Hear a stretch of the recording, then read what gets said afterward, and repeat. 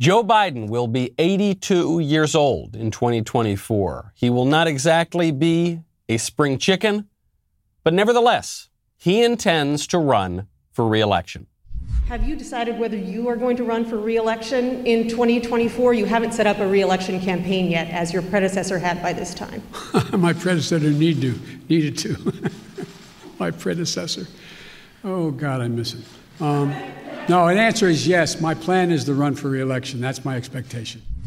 That's his expectation. Running at 82 is very impressive. But more impressive is actually that Joe Biden expects to be voting at 182, which will be much easier if Democrats get their election reform package through.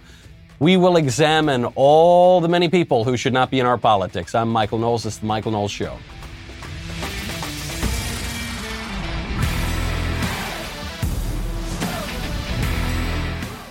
Welcome back to the show. My favorite comment yesterday from Victor Montero Adames, who says, if women are better than men at everything, why are some women identifying themselves as men? For example, Ellen Elliott Page. Well, that's very simple, because they're better than men at being men. That's actually one of the strong arguments for whatever nonsense Joe Biden was saying the other day. Of course, it cuts the other way when you start talking about people like Caitlyn Jenner or whoever else. But I think that there's a strong argument to be had for them, much stronger than the arguments that Joe Biden gave yesterday in his first press conference as president. We had been waiting a long, long time for that. We finally got it. He didn't really inspire a whole lot of confidence, which is why I find it's very good to have real physical assets. One great way to do that, Acre Gold. Acre lets you subscribe to gold bars for as little as $30 a month. You pay each month, and once your gold stash reaches the price of their gold bars, they discreetly ship Acre Gold to your house. Just recently, Acre has introduced a new $100 a month subscription to a 5-gram gold bar. And my favorite product they've just come out with amid our nationwide ammo shortage, they have a solid gold 24-karat 9mm bullet that you can buy right now. You can't find anything like these anywhere. They're only making 1,000 of them. I would not recommend shooting them. That's not a great investment unless you are shooting it at a werewolf. So go check that out. I really have enjoyed investing in precious metals in my life. You can do it too. GetAcreGold.com/Michael. Start investing in physical gold today. Make sure you go to this URL because Acre is giving away a gold bar. To qualify for the giveaway, tweet or post why you should be the recipient and mention at @get_Acre. That is GetAcreGold.com/Michael. Thank you, Acre Gold, for supporting the show. Joe Biden finally holds his press conference much, much later than any president in modern history held their first press conference. And in it, he didn't inspire a lot of confidence. He obviously said that he has to run in 2024, because if he says that he's not going to run in 2024, he instantly becomes a lame duck. So within 2 months of being in office, he will be completely ineffective. He won't be able to get any of his agenda through. However, when reporters pressed him on this question of, really, 82 years old, you're going to run for president, Joe Biden seemed to add a little caveat here. So is that a yes, that you are running for re-election? Look, I don't know where you guys come from, man. I've never been able to travel. I'm a great respecter of fate. I've never been able to plan 3.5 years ahead for certain. And if you do run, will Vice President Harris be on your ticket? I would fully expect that to be the case. She's doing a great job. She's a great partner. She's a great partner. And do you believe you'll be running against former President Trump? Oh, come on. I don't even think about it. I have no idea. I have no idea whether there'll be a Republican Party. Do you? I know you don't have to answer my question, but I mean, do you? I mean, look, this is the way I view things. I become a great respecter of fate in my life. I set a goal of that's in front of me to get things done for the people I care most about, which are hard-working, decent American people who really having it stuck to them. So, Mr. President, are you going to run again? I'm a great respecter of fate.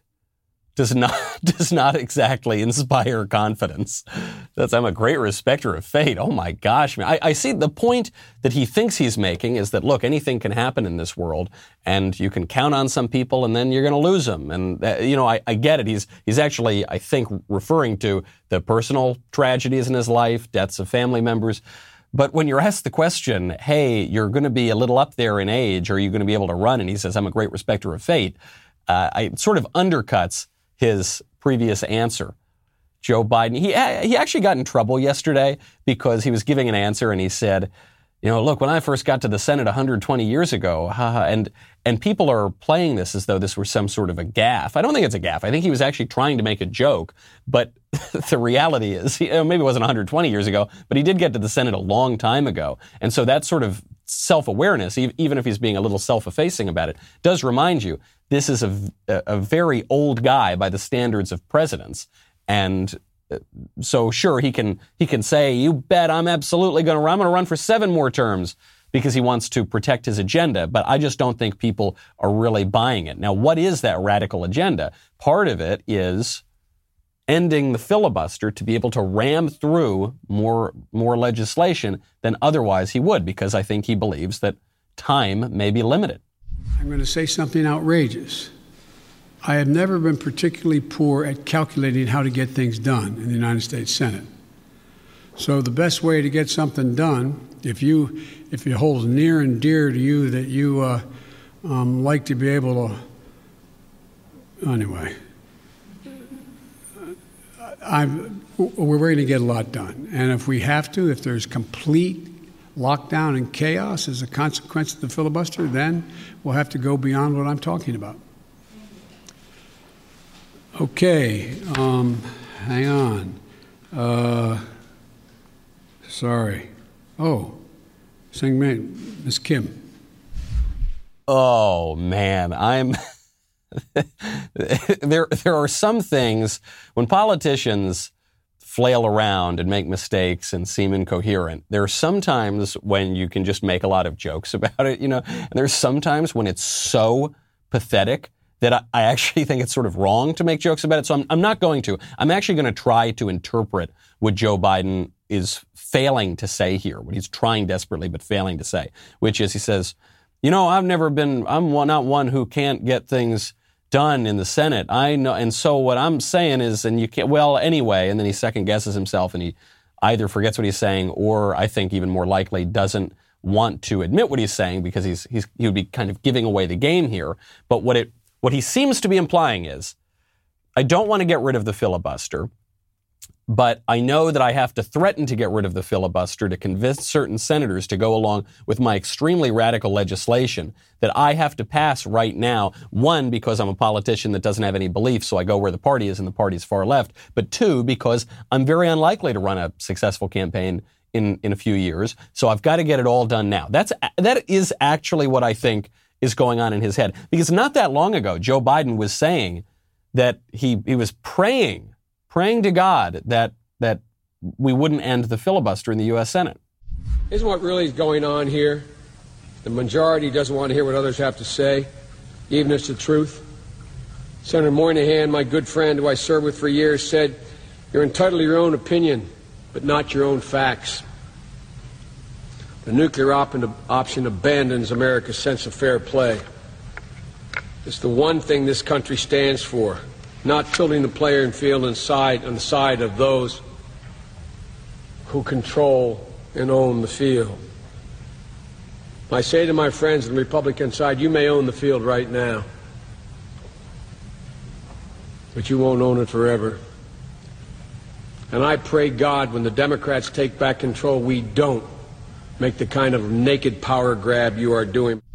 So I pray to God that we Democrats, when we take back the field, we don't have the naked power grab that you're trying to do by ending the filibuster. The naked power grab by ending the filibuster that is the essence of our country. It's what America stands for, right? You cannot speak in more glowing terms about the filibuster, and you cannot more clearly state you oppose getting rid of it. And I suspect Biden actually does oppose getting rid of it.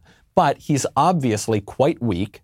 You just have to listen to those 2 clips. It's not that Biden used to be Winston Churchill or anything, but he has obviously declined. He's not really in control, it would seem, of much of anything. And he recognizes that he doesn't have a whole lot of time to get his agenda through. Joe, the prayer is in your power. You can muster that prayer and you can actually effect the change you want or the consistency you want and not and the filibuster. What the Democrats are really worried about here is not that they're not going to be able to cram through gun control. You know, they'll try to cram through gun control. Maybe they will, maybe they won't. The bigger power grab is not stealing our guns. The bigger power grab is H.R. 1 and S1, the Corrupt Politicians Act, which is a huge power grab to upend our election system and all the irregularities, all the shenanigans that you saw in 2020, basically to codify them in law and actually go even further than that. So some people are fighting back against it, including the governor of Georgia, where there were a lot of election questions in 2020. Brian Kemp has now signed the Republican-backed Election Integrity Act of 2021. This is a way to tighten up election rules, to reduce fraud, to ramp up voter ID, to restrict these drop boxes that are vulnerable to fraud, to expand in-person voting and curtail the mail-in votes, which are obviously rife for fraud, and a lot of other overhauls as well. Some crazy Democrat lady who's an elected representative down there was just arrested by Georgia State Patrol after she tried to bust into the governor's office and oppose the democratic process and oppose the governor signing this legislation. Take a listen. Why are y'all arresting her? Why are you arresting her? Who? Can you cite the code? What a performance we're seeing here. Why are you arrested? Because she tried to bust into the governor's office. She doesn't have a right to do that. What did she do? Because she's trying to interfere in the democratic process. That's why. What did she do? Because she's leading an insurrection. Right? The reason I point this out is not because I think that Republicans have a right to bust into people's offices, but because of the obvious double standard. Where is the outrage for Governor Kemp's safety? Where's the outrage over someone interfering with the democratic process? No, there isn't any. Of course there isn't any. There is never any outrage about that because the Democrats define the democratic process as whatever they want. So expanding the right to vote, defending our democracy, according to Democrats, is when you get rid of all the election integrity measures. And when you try to beef up those election integrity measures and protect the ballot box, that's undermining democracy. When a bunch of Republicans storm into a government building, that's an insurrection. When Democrats storm into a government building, that's democracy in action. And how dare the police? Remember when the Democrats were defending the police on January 7th? I guess that was probably the last time they defended the police.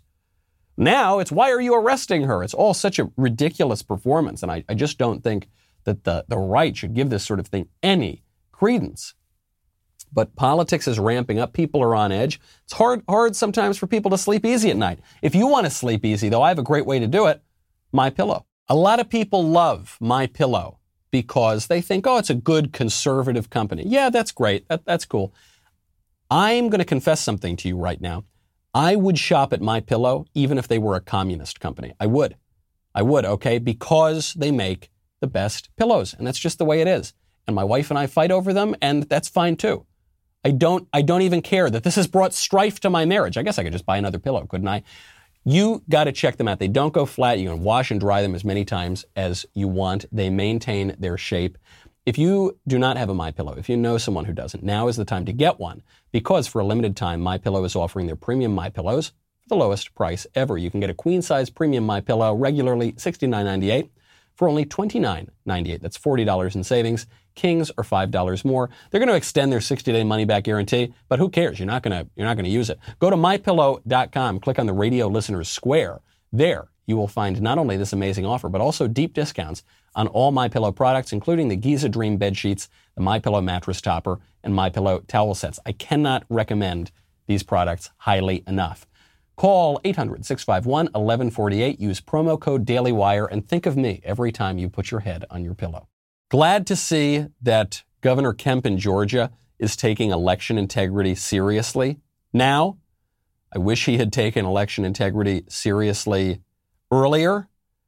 Sure would be better. He would have faced a lot less criticism from conservatives, but he should get credit for taking it seriously now. This is a very important bill. I hope that there are similar laws passed throughout the country, and I hope that Republicans fight tooth and nail to prevent H.R. 1 and SB 1, the Corrupt Politicians Act from becoming law, because this is such a fundamental transformation of our elections that it would put Republicans not just at a permanent disadvantage, it would upend our constitutional order. So CNN very upset about this. John Kasich, you know that Republican John Kasich, he showed up on Don Lemon's show on CNN to express his absolute fury over measures like the one in Georgia to protect our elections.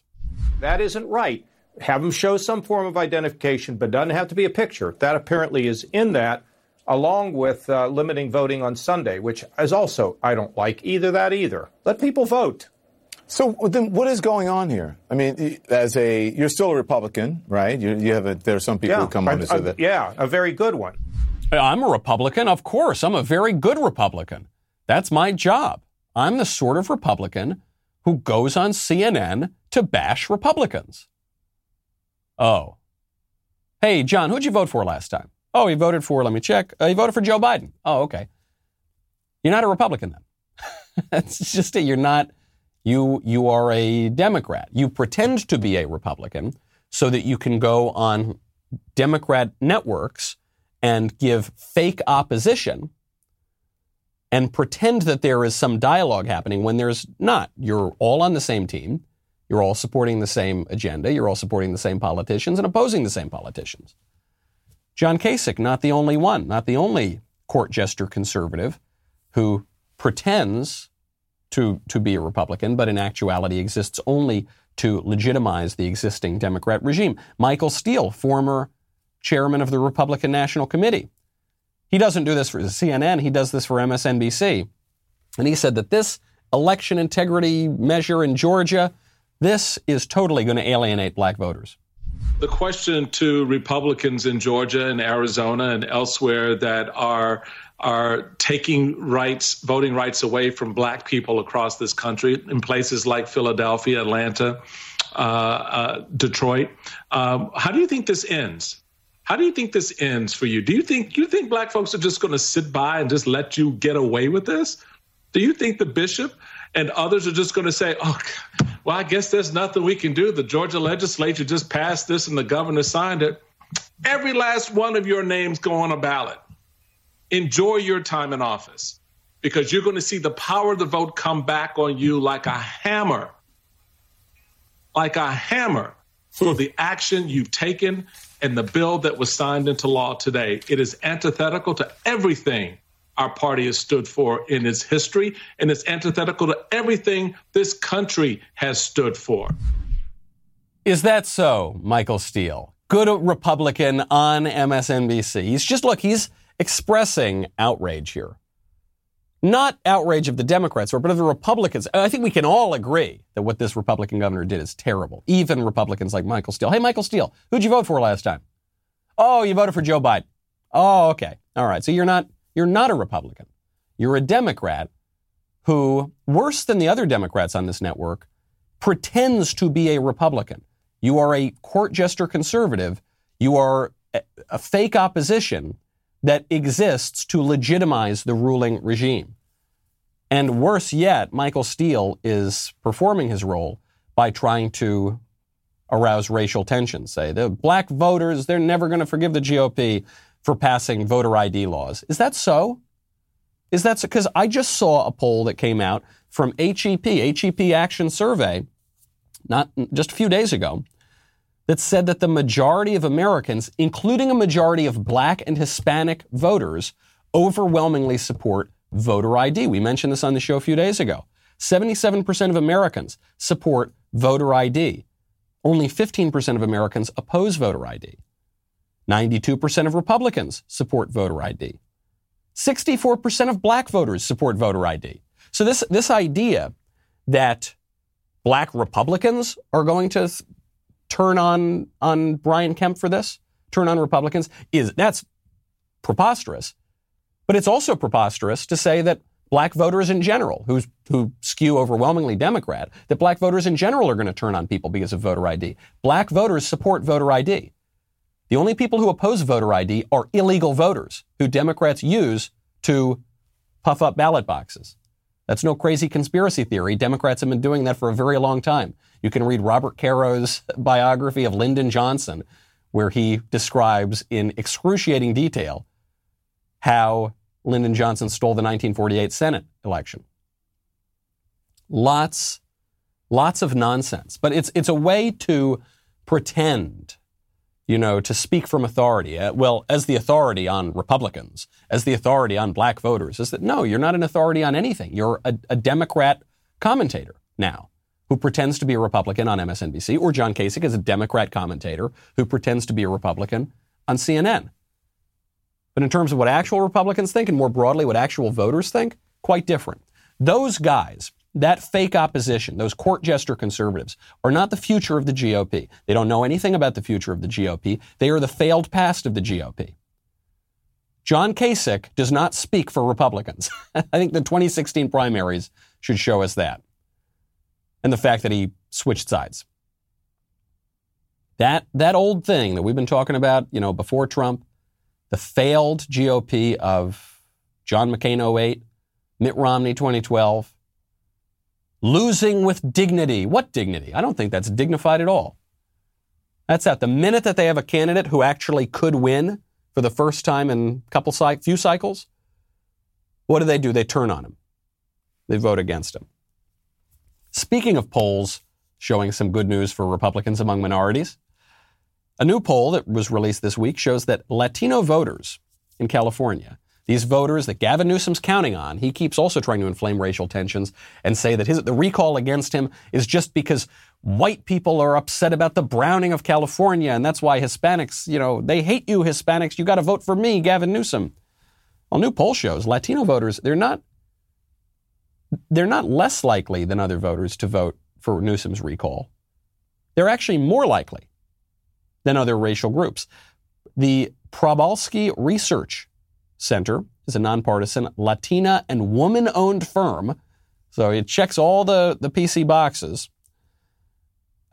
They have no client in the recall election, and they find that Latinos, more than other racial groups, are leaning toward recalling him.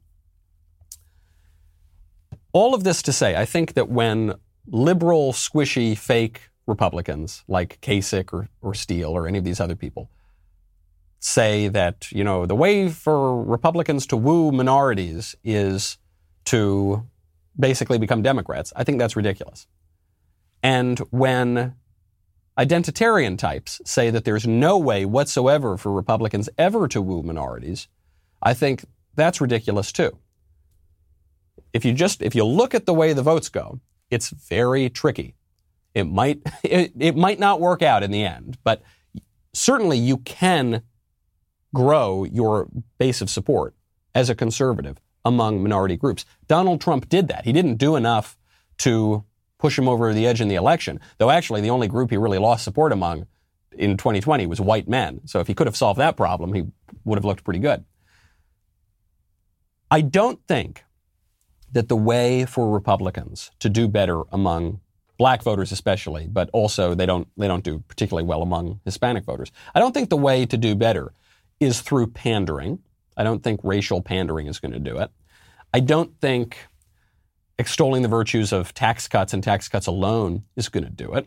I don't think that abstract philosophizing is going to do it. Purely abstract notions. I think practical politics are going to do it. I think getting down into the nitty-gritty of look at what this guy is doing to this state, look at what crazy nonsense these people are teaching our children. There was a Democrat representative who went on Tucker Carlson's show the other day who said, one thing that the white progressives in my party don't understand is black Democrats are much more conservative on a lot of issues than the white progressives who lead the party. I think Republicans have a way in there. But the way that a lot of Republicans think they're going to win minority voters is by becoming more liberal. I don't think that's the case. I think the way they're going to come in is by speaking more plainly about practical things, about cultural issues that matter.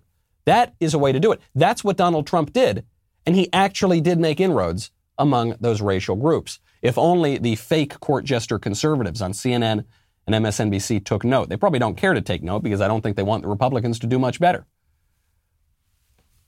These racial narratives are simply ridiculous. Andy Ngo, my friend, you know my friend Andy Ngo, the white supremacist, according to the left-wing media. He's a kind of a curious white supremacist since he's not a white guy, but they call him that. They say far right. I don't even know if he's really that right wing. He just opposes Antifa. He opposes political violence. He's one of the few journalists in the country who will go out there and actually chronicle what Antifa is doing. He's got a great book about this now. He points out that a lot of the racial narratives we're being told are just ridiculous. He tweeted the other day, he said, "I'm hearing it repeated as gospel truth that nearly all American mass shooters are white. Here are the photos of mass shooters from 2019 defined as 4 or more shot in a single incident. It shows quite a diverse set of faces." And you see when you're looking in there, you see white people, you see a lot of black people, you see what looks like some maybe Hispanic people, some other races in there as well. Andy Ngo is now being accused of defending white supremacy. For stating what? For stating a fact? For just portraying? The depicting the number of the types of people, the races of people, the background of people who have committed these shootings? Yes, that's what we're being told. We're being told that racial bigotry is not just when you antagonize someone for their skin or you hate someone because you're making things up. Even when you just state facts, even if you just name people who commit these crimes, if you contradict the dishonest left-wing narrative, that is somehow bigoted and wrong. Mina Harris, who is a niece of Kamala Harris, she tweeted out after the horrible shooting in Colorado. She tweeted out about how this involved white supremacy and it was so terrible. Then it turned out the shooter was not a white supremacist. He was a Syrian immigrant, actually. Was not a Christian nationalist. He was a member of a different religion. And so she deleted the tweet, but she didn't really apologize. She tweeted, she said, "I deleted a previous tweet about the suspect in the Boulder shooting. I made an assumption based on his being taken into custody alive and the fact that the majority of mass shootings in the U.S. are carried out by white men." So pause right there. The majority of people in the United States are white. So it would follow that crime would be committed by the proportion of the population. But it turns out when you look at the number of mass shootings in the United States, white shooters are underrepresented given the percentage of people in the United States that are white. I don't think that mass shootings are primarily a product of race, but Mina Harris does. And it turns out Mina Harris is completely wrong on all of those counts. She says, yeah, okay, I deleted that tweet because I just made something up and was prejudiced against a racial and sexual group. I was bigoted against them, but my bigotry is justified. That's what she's saying. She's saying my bigotry is justified. And you people who want to wait for the truth to come out, you're just, what are you? You're defending white supremacy or something like that. Speaking of bigotry against a group of people, is there any more persecuted group in this country than Christian bakers? This poor guy, you know, Jack Phillips. He is the guy who runs Masterpiece Cake Shop. We've had him on this show before years ago. Jack Phillips, he's a Christian guy. He's a baker. And political radicals keep targeting him. So for a while, these activists trying to redefine marriage, they go into his bake shop. They say, we want you to create a custom cake for our gay wedding. And Jack Phillips said, well, you know, according to my religious lights, the phrase gay wedding is nonsensical because marriage involves the sexual difference. And moreover, my religion tells me I can't participate in that ceremony. So sorry, you can buy any of our cakes, but I can't contribute my art toward this ceremony that I view with moral opprobrium. So he gets sued, goes all the way up to the court. He's been litigated, all this. There are plenty of bakeries around Jack Phillips. There are plenty of other bake shops that they could go to that would participate in the ceremony. Jack Phillips doesn't want to, but it's not enough. It's not enough to say live and let live. Okay, I do what I want to do, you do what you want to do. That's just not how politics works. And the left understands this and the right, I think, doesn't understand this. Jack Phillips must be made to violate his moral conscience. If this radical political regime is to survive and flourish, Jack Phillips must be brought down. He must be made to obey the politically correct dictates of the day. So now they're suing him again.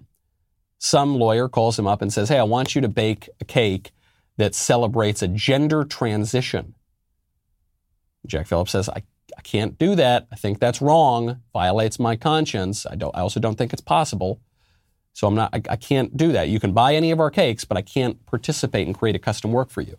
So he's getting sued again. All in the name of tolerance, all in the name of liberation. The people who are doing this, who are persecuting Jack Phillips for his religious views, and not even just his religious views, but for defending the traditional American way of life, for defending a view of sex and nature and marriage that has been held by everyone everywhere at all times in history, except for like 5 minutes ago right here in the West. The people doing that really think they're the good guys. They really think that by ruining this baker's life, they are the good guys. It's like that old sketch. You know, they don't realize they're the baddies. They're just nice guys. Joe Biden thinks he's a nice guy by creating this horrible problem on the southern border. Joe Biden was asked in that disastrous press conference, what about the southern border? The president of Mexico is saying you're to blame for this. Come on. Isn't this your fault? He says, no way, I'm a nice guy. Well, look, I guess I should be flattered. People are coming because I'm the nice guy. That's the reason why it's happening. That I'm a decent man, or however it's phrased. That's why they're coming, because Biden's a good guy. Truth of the matter is, nothing has changed. As many people came, 28% increase in children to the border in my administration, 31% in the last year in 2019 before the pandemic in the Trump administration. It happens every single solitary year. There is a significant increase in the number of people coming to the border in the winter months of January, February, March. It happens every year. In addition to that, there is and by the way, does anybody suggest that there was a 31% increase under Trump because he was a nice guy and he was doing good things at the border? That's not the reason they're coming. So this stuff just isn't true. Sure, the numbers can go up and down, but the idea that the number of people crossing the border illegally has not spiked because of Joe Biden after Joe Biden was inaugurated, that's just ridiculous. The Mexico president says that's ridiculous. Even Jake Tapper on CNN is willing to admit that's ridiculous. They're not getting across the border. A vast majority of families are being sent back. Is that true, Daniel? Jake, that was not true in February, which is, of course, the last month for which we have a full month's data. According to official statistics, it was 41% of migrants, so not a majority, who came in February as part of family units who were swiftly sent back. So many other problems with what Joe Biden's saying. But most, he says, look, because I'm a decent man, because I'm a nice man, that I'm flouting our laws that were passed in our constitutional democratic republic, that I'm creating awful conditions, far worse for the children detained than under Trump, that I'm incentivizing this horrible thing and empowering coyotes. No, it doesn't make you a nice guy. It doesn't make you a decent guy. The road to hell is paved with good intentions, and I don't think Biden even has those. It's a naked power grab, and Biden isn't selling it even well enough to convince CNN. Come on, man. Come on, man. Ben will be talking about Biden's press conference today, and he will be surmising that perhaps this is evidence that Joe Biden is in slight decline, you might say. So check out Ben's take. Also, you can get very excited. Tonight is the premiere of episode 2 of Candace, Daily Wire's new talk show hosted by Candace Owens. The show will live stream over at dailywire.com at 9 p.m. Eastern, 8 p.m. Central, featuring special guests John Rich, Bryson Gray, Brandon Tatum, and me. That's right. You can get me on there. It's going to be a lot of fun. Tune in at 9 p.m. Eastern, 8 p.m. Central to catch an all-new episode of Candace's new show. Are you not a member yet? Are you crazy? Go to dailywire.com/subscribe. Get 25% off a new membership with code Candace. That's dailywire.com/subscribe. 25% off with code Candace. And if you missed tonight's episode, there's always the podcast version. That's going to drop Saturday mornings. A podcast is great. Jump to the top of the charts at number 2. But if you want to watch the whole episode, you got to go to dailywire.com. We'll be right back with the mailbag.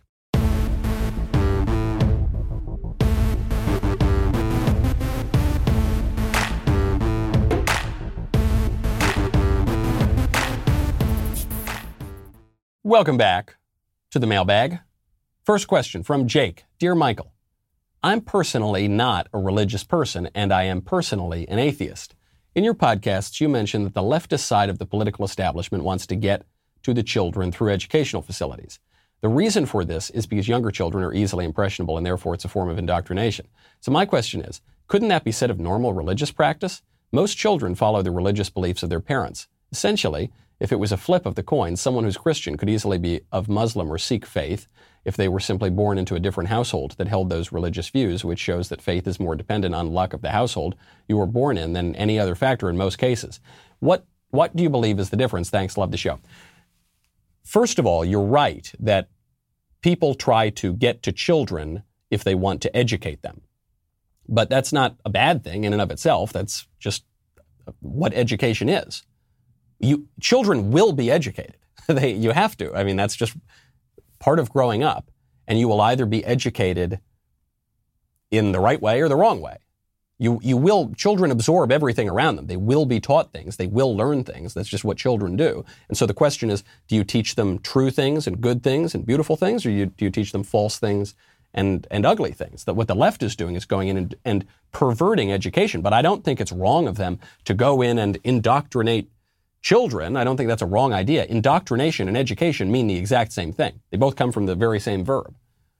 All education is coercive, and you don't get to freely choose your education either, because part of education is learning how to master your will and develop your higher faculties of reason. So you can't really do that when you're 3 years old or 5 years old and you start kindergarten. The question of religious faith is just a matter of how you were born. Maybe that's true for some people. It's not true for me. I was an atheist for 10 years. Many of my friends are converts or reverts. Most people I know who are really take their religious and spiritual lives seriously, maybe the majority of them, certainly a huge proportion of them, do not hold the religious views that they held when they were kids. Also part of education, though. The more you are educated, the more you will be in command of your higher faculties and your will. I remember when I was 13 years old and very prideful, though not particularly educated, I was really taken in by the new atheists, those guys, Richard Dawkins and Christopher Hitchens and all that.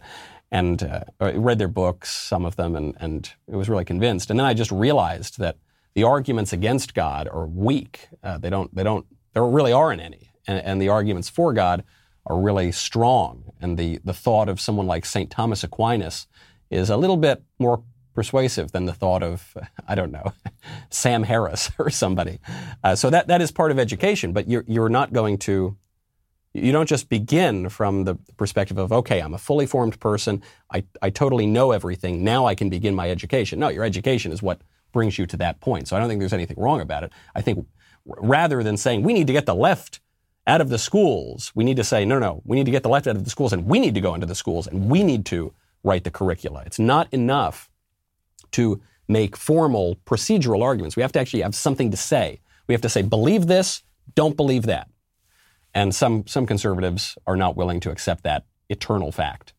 From Paul, Michael, I'm an 18-year-old and I have come to doubt the Mormon faith in which I was raised. I would like to explore other Christian churches to see if I at least believe in Christ. This has become a major point of tension with my parents, and I don't know how to get them to respect my religious freedom and beliefs. What advice do you have for me? Thanks for all you do. I love the show. This is very difficult. Can't blame your parents necessarily if they're not immediately accepting that you have a different view of the world than they do. But Christ comes not to bring peace, but a sword. And if you do not hate your father and mother, you cannot follow him. Now, what does that mean? Does that mean you need to be mean to your parents at dinner? No, that's not what he's saying. But you need to recognize that you owe loyalty and duty and love to your family and to your community and to your country. But your ultimate duty and the ultimate love is for God. God is love itself, right?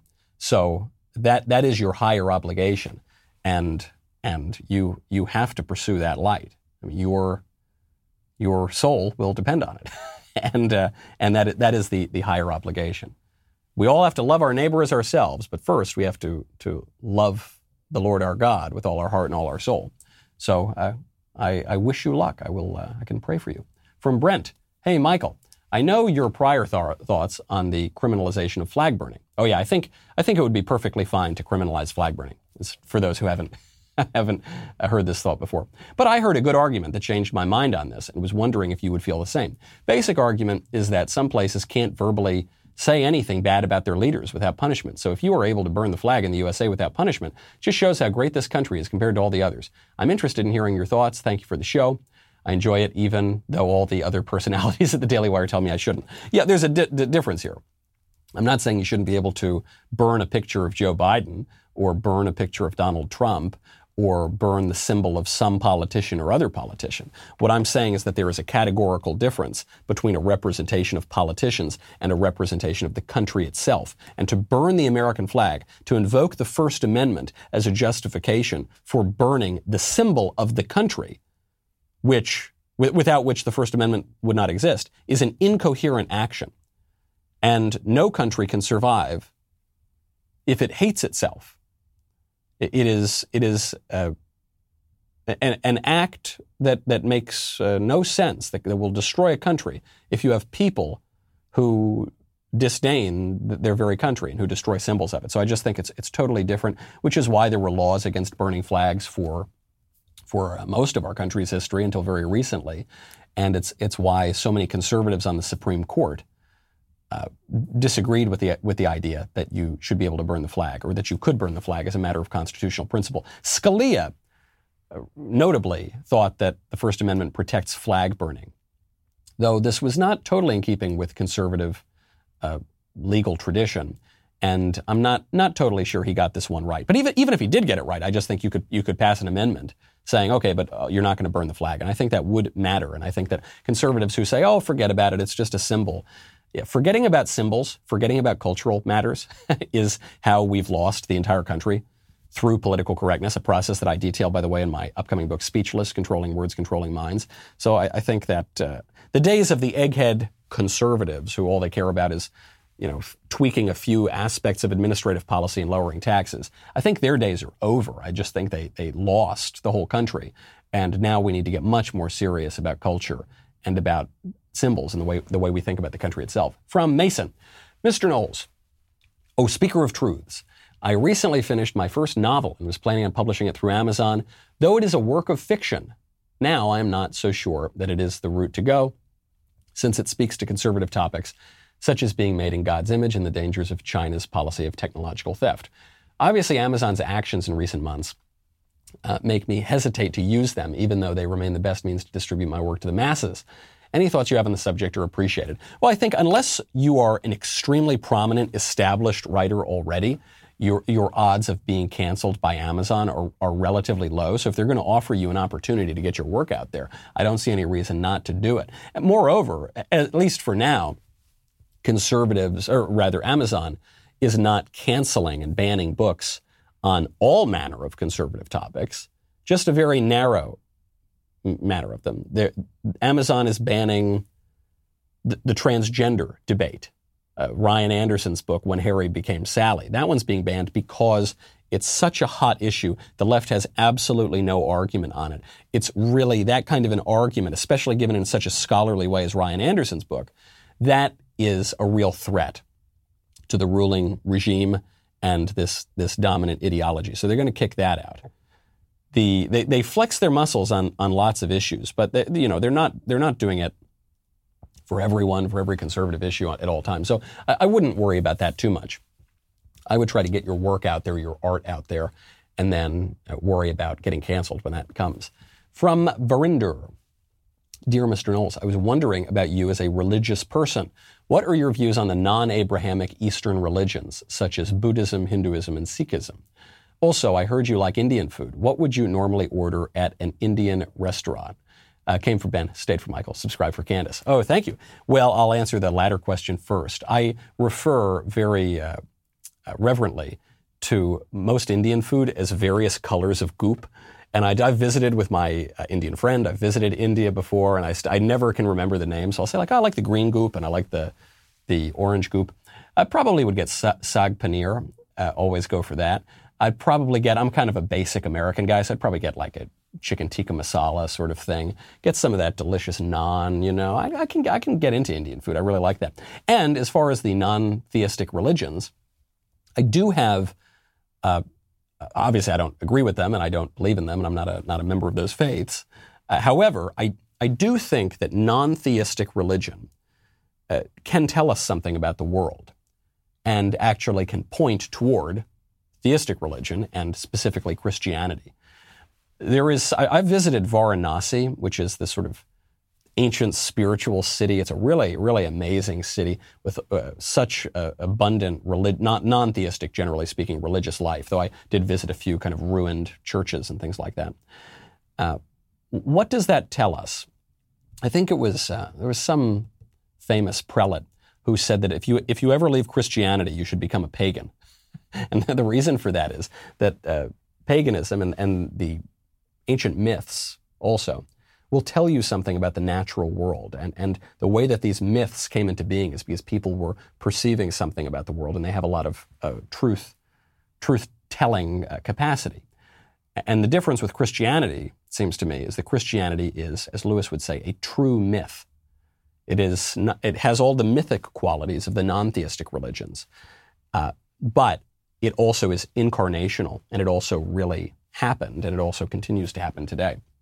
So that's my view. It's a respectful view that I think points toward what I would call true religion. From Lex, dear Michael, first, I would like to say that I'm a big fan and appreciate everything you do. Thank you. I'm glad you said that first. Second, I've been thinking about how the Biden administration is holding over 300% more children in cages than Trump, and couldn't help wonder if a third of these crimes against humanity made Trump Hitler. Does this make Biden Mao? These comparisons between the two seem endless. Thank you again.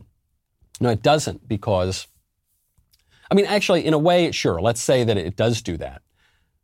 Even worse than pointing out the hypocrisy and the double standard between Trump and Biden, think about the hypocrisy and the double standard between Hitler and Mao. Hitler, very, very, very bad guy. Did a lot of very, very, very bad things. Mao, very, very bad guy, did very, very, very bad things. Awful, totalitarian leaders of their country, committed horrific crimes. You can wear a shirt with Mao's face on it. You can't wear a shirt with Hitler's face on it. I don't think you should wear a shirt with either face on it. But in this culture, we have defined one evil ideology as sort of the sole exclusive evil in politics, and other evil ideologies we find fashionable. You could wear a shirt with Stalin on it. There are actual Stalinists around today.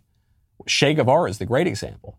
You could totally wear a shirt with Che Guevara's name. You'd be cool. You'd be on a college campus.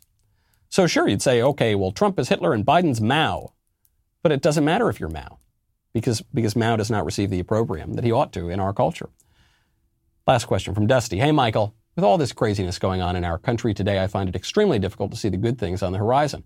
I know it's always darkest before dawn, but do you think we are fighting a losing battle in this country, or do you think the future is still bright? Thanks for being informative and willing to fight.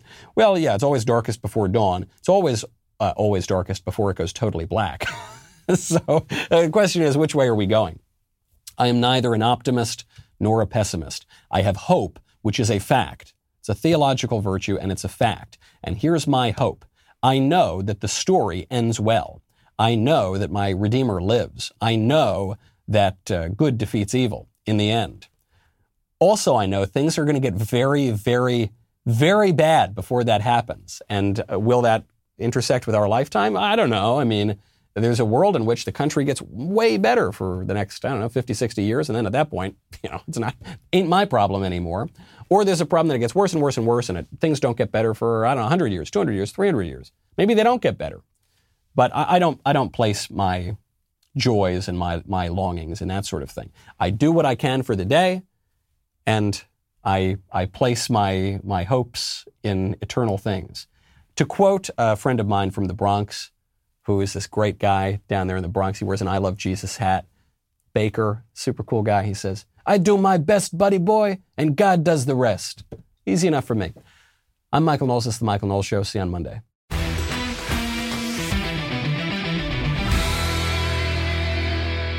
If you enjoyed this episode, don't forget to subscribe. And if you want to help spread the word, please give us a 5-star review and tell your friends to subscribe. We're available on Apple Podcasts, Spotify, and wherever else you listen to podcasts. Also, be sure to check out the other Daily Wire podcasts, including The Ben Shapiro Show, The Andrew Klavan Show, and The Matt Walsh Show. The Michael Knowles Show is produced by Ben Davies. Executive producer, Jeremy Boring. Our technical director is Austin Stevens. Supervising producers, Mathis Glover and Robert Sterling. Production manager, Pavel Vidovsky. Editor and associate producer, Danny D'Amico. Audio mixer, Mike Coromina. Hair and makeup by Nika Geneva. And production coordinator, McKenna Waters. The Michael Knowles Show is a Daily Wire production. Copyright Daily Wire 2021. Hey everybody, this is Andrew Klavan, host of The Andrew Klavan Show. You know, some people are depressed because the Republic is collapsing, the end of days is approaching, and the moon's turned to blood. But on The Andrew Klavan Show, that's where the fun just gets started. So come on over to The Andrew Klavan Show and laugh your way through the fall of the Republic with me, Andrew Klavan.